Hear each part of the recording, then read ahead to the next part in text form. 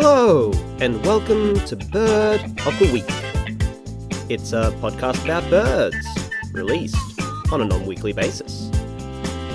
Episode 5, The Heck's, Intelligence? Alright, here's the scene. Out in the arid environs of southern Africa, there lives the incredibly cute meerkat. And that's right, we're opening with merely a cat this time instead of a bird. Oh, but don't worry, the birds are coming, I promise.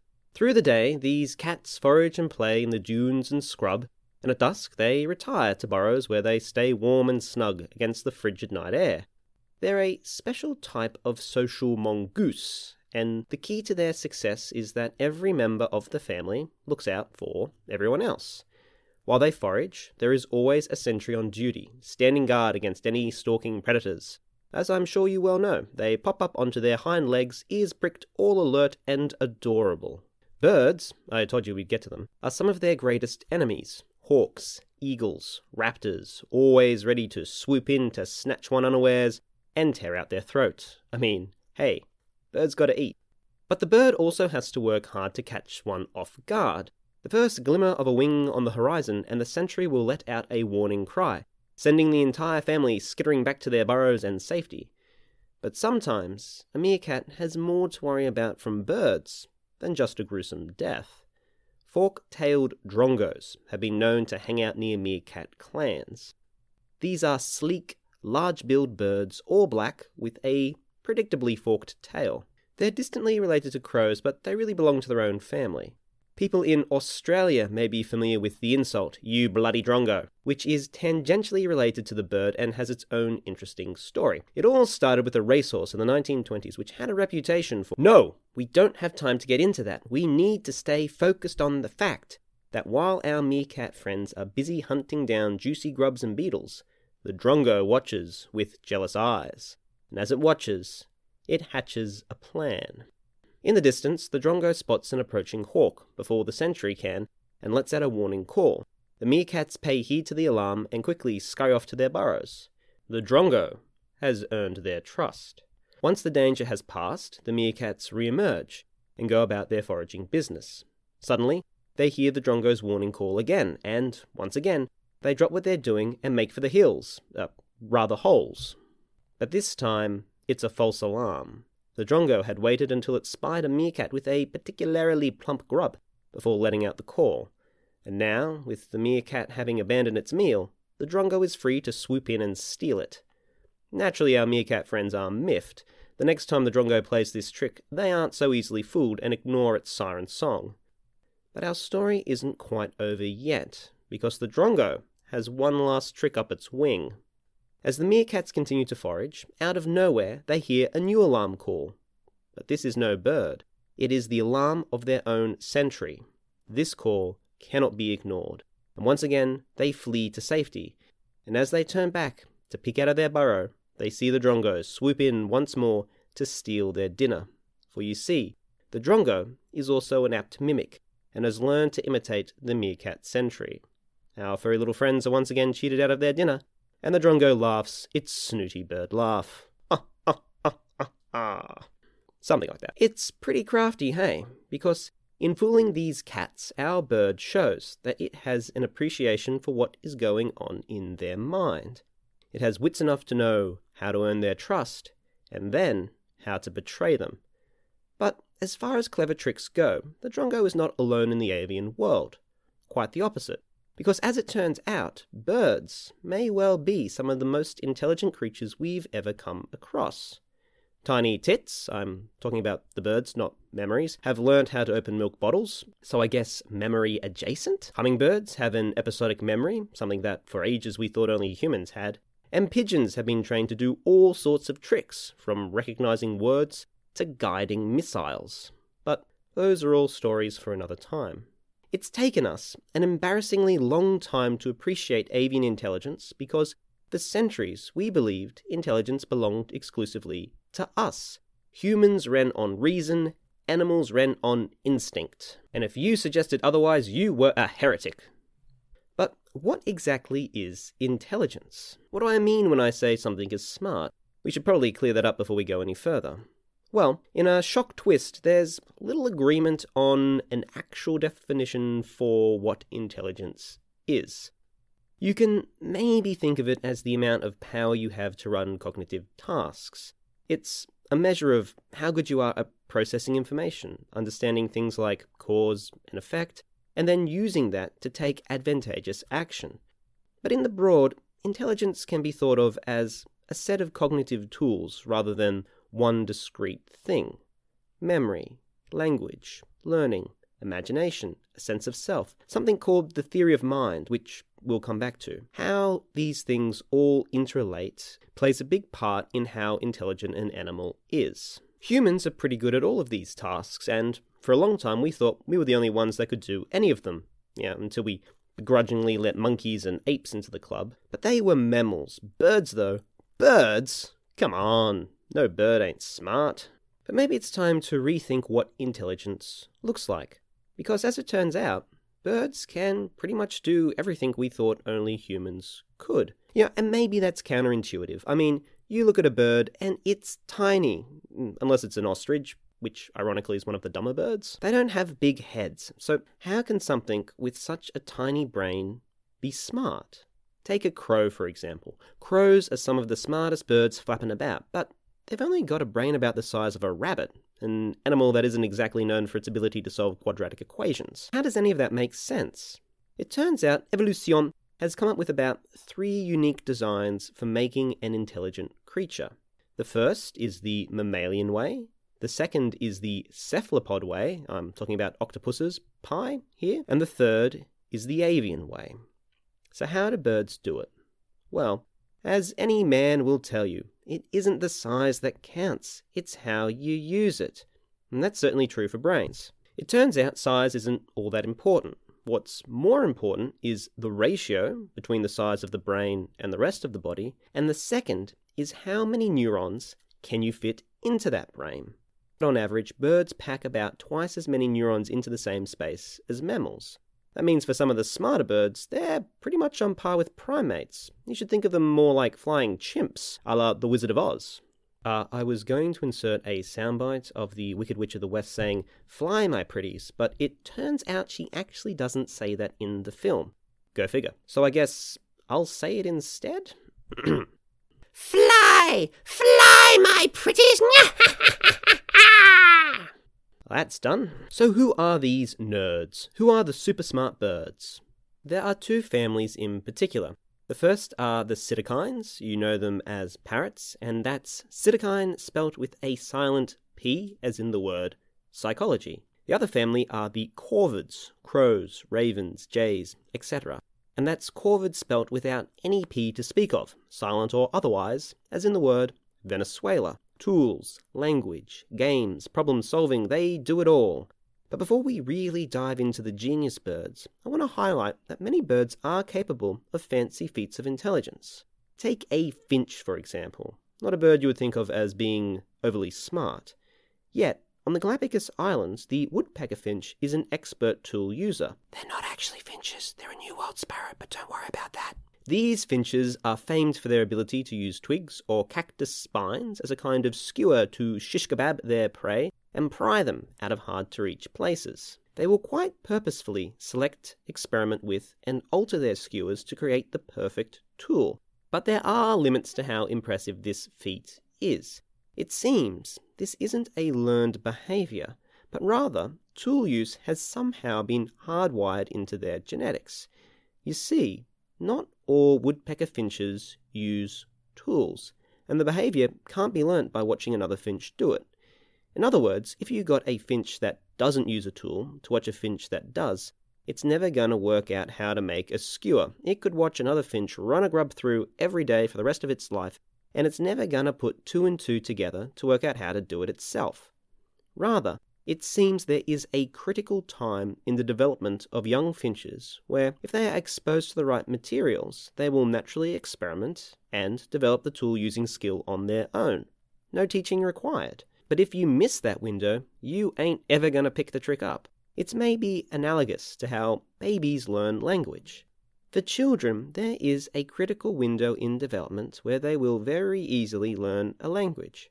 But, as has been well documented in a few tragic cases, if a child is deprived of language during this window, it becomes almost impossible for them to acquire it later in life.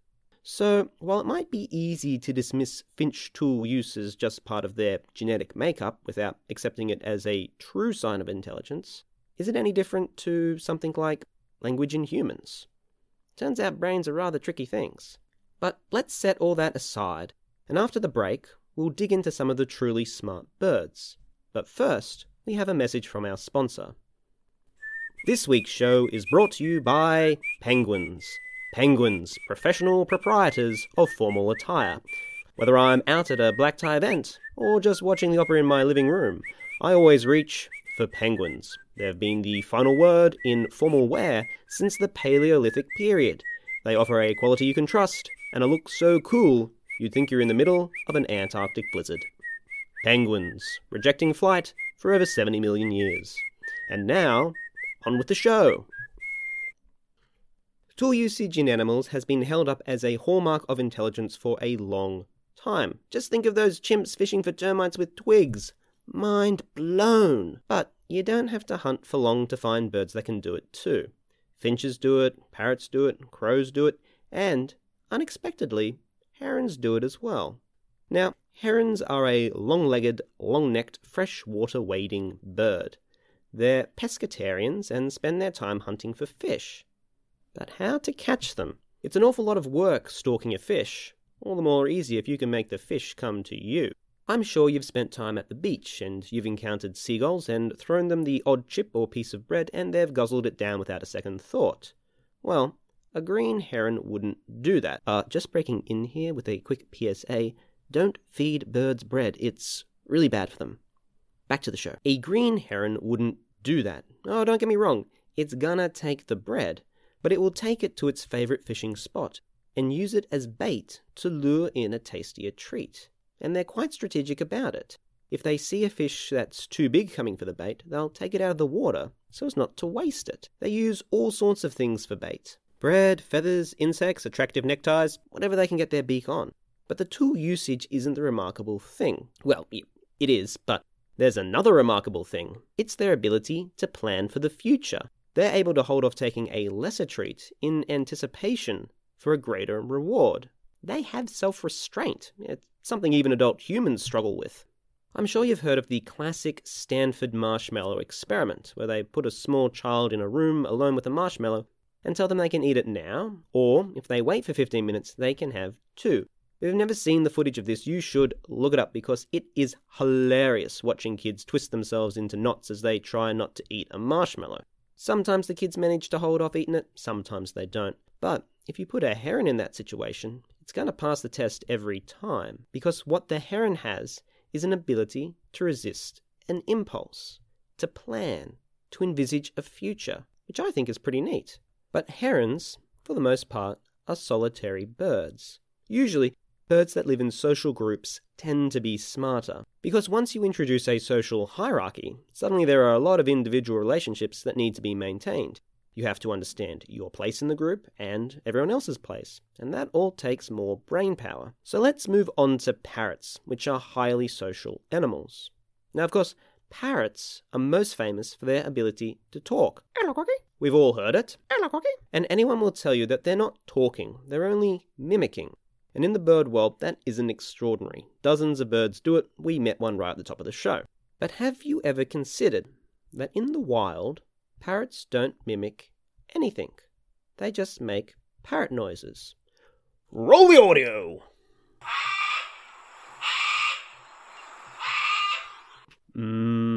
Melodic. So what's going on? Well, all parrots have a signature call that is unique to them. They're technically known as contact calls, but you can think of them as being sort of like their name. This isn't unique either. All sorts of animals have similar sorts of identifying sounds that they can make. But with parrots, it is different, because not only do they make their own unique call, but they also learn the unique calls of their fellow flock mates. And now, we're starting to get close to something that could be thought of as language. You see, most animals might use their contact call like this. Hi, this is Phil. My name is Phil. I'm going to get some food. My name is Phil. Just to reiterate, Phil. But with parrots, it's a little bit more like, hey, Jerry, Phil here. You want to go over there and get some food? Phil, great to see you. Let's do that. Great idea. My name is Jerry. So in the wild, parrots will learn the call of their comrades and use these to communicate with each other. It's a handy trick for a social animal. It's the ability to purposefully pick out a partner and communicate with them directly. When they're placed in captivity, though, they're deprived of social groups, and so they try to learn the sounds of whatever's around them in an attempt to create bonds where they can, be it human voices, electronic beeps, TV theme songs, etc. It's actually a little sad when you think about it. They're lonely and reaching out for connection. But we are finding that birds might be more sophisticated communicators than we originally thought. For example, the New Holland honeyeater, in just a couple of calls, can communicate the nature, speed, number, and direction of a danger by altering its alarm call in subtle ways. They can communicate this information not only to their fellow honeyeaters, but studies have shown that other birds that live alongside them will also respond appropriately to the same calls. That's a lot of information to encode into a few chirps, and some experiments show that birds may even visualize images in their mind, prompted by these chirps. What do I mean by that? Well, if the alarm call is coding for snake, the birds will respond specifically to a serpent threat. They'll scan places where a snake might tend to be and be overly responsive to anything that resembles a snake. They also become highly suspicious about any promises made about knowing good from evil. Whereas if the alarm call is about, say, a predatory bird, they'll look to the sky. Researchers think it's the first example of an animal that can produce a visual image in their mind of what the language is encoding for. Just like when you hear the words ball, beach, and bat, you get an image in your head of what those things are, even though I'm sure half of you pictured a baseball bat and the other half pictured a winged mouse. Language is a slippery thing. Just how much gossip is going on between the shrubs, we don't know, but we're starting to think it's a lot more than we originally thought. But just how sophisticated can a bird's grasp of language get? This brings me to one of the most famous birds that ever lived, an African grey parrot named Alex. He's got his own Wikipedia page, trust me, he's famous. Alex was part of a 30-year study into birds' ability to pick up language, and that's ALEX, short for Avian Learning Experiment. Yes, scientists love their acronyms. The African grey, not to be confused with the Norwegian blue, they very rarely pine for the Congo, is renowned for its ability to mimic language, and many can learn upwards of 100 words. But Alex was a superstar. I won't go into everything he could do, but just to give you some flavour. When presented with an object, he could correctly identify its shape, colour, and what it was made out of. He had a capacity to understand numbers, and even seemed to grasp the concept of zero or nothing. If he was shown two identical objects and asked what the difference between them was, he would say, none. He seemed to understand that meaning was associated with words. For example, if he asked for a banana but was given a nut, he would throw the nut on the ground and keep asking for a banana until he got it. Some said he was about as smart as a 5-year-old, and yeah, that behaviour tracks. But it showed that he had a desire and could communicate that desire with language. But maybe the most amazing thing Alex ever said was the simple phrase, "What colour?" He asked that question when looking at himself in a mirror, and was taught how to say the word grey. Now, I know that sounds mundane, but to date, this is the only example of any animal ever asking a question. Gorillas have been taught to communicate with sign language, but even so, not one of them has ever asked a question. This is special because it implies something called a theory of mind. It's the idea that there are other people in the world, aside from you, who have different perspectives, beliefs, desires, and intentions, and may hold information that you don't. It's the recognition of a mind that exists outside of your own, and when you have this ability, you can make guesses about what that mind might be thinking. Of course, we can never know for sure what someone else is thinking, but then that's why we call it a theory of mind. Without a theory of mind, you'd never ask a question because you'd never have the capacity to understand that someone might know something that you don't. People don't acquire this ability until between the ages of 3 and 5. So when Alex asked that question, it implied there was something deeper going on. Of course, there are many naysayers who claim Alex's feats are just an example of rote learning, that he didn't understand the true meaning of words, he'd just been trained to say the right thing at the right time. But the mere fact that no one can say with 100% certainty whether he was just doing fancy tricks or had an actual grasp of language means that whatever he was doing must have been pretty darn impressive. And that brings me to the last bird I want to talk about today, because the theory of mind is something that pops up in other bird species, most famously in corvids.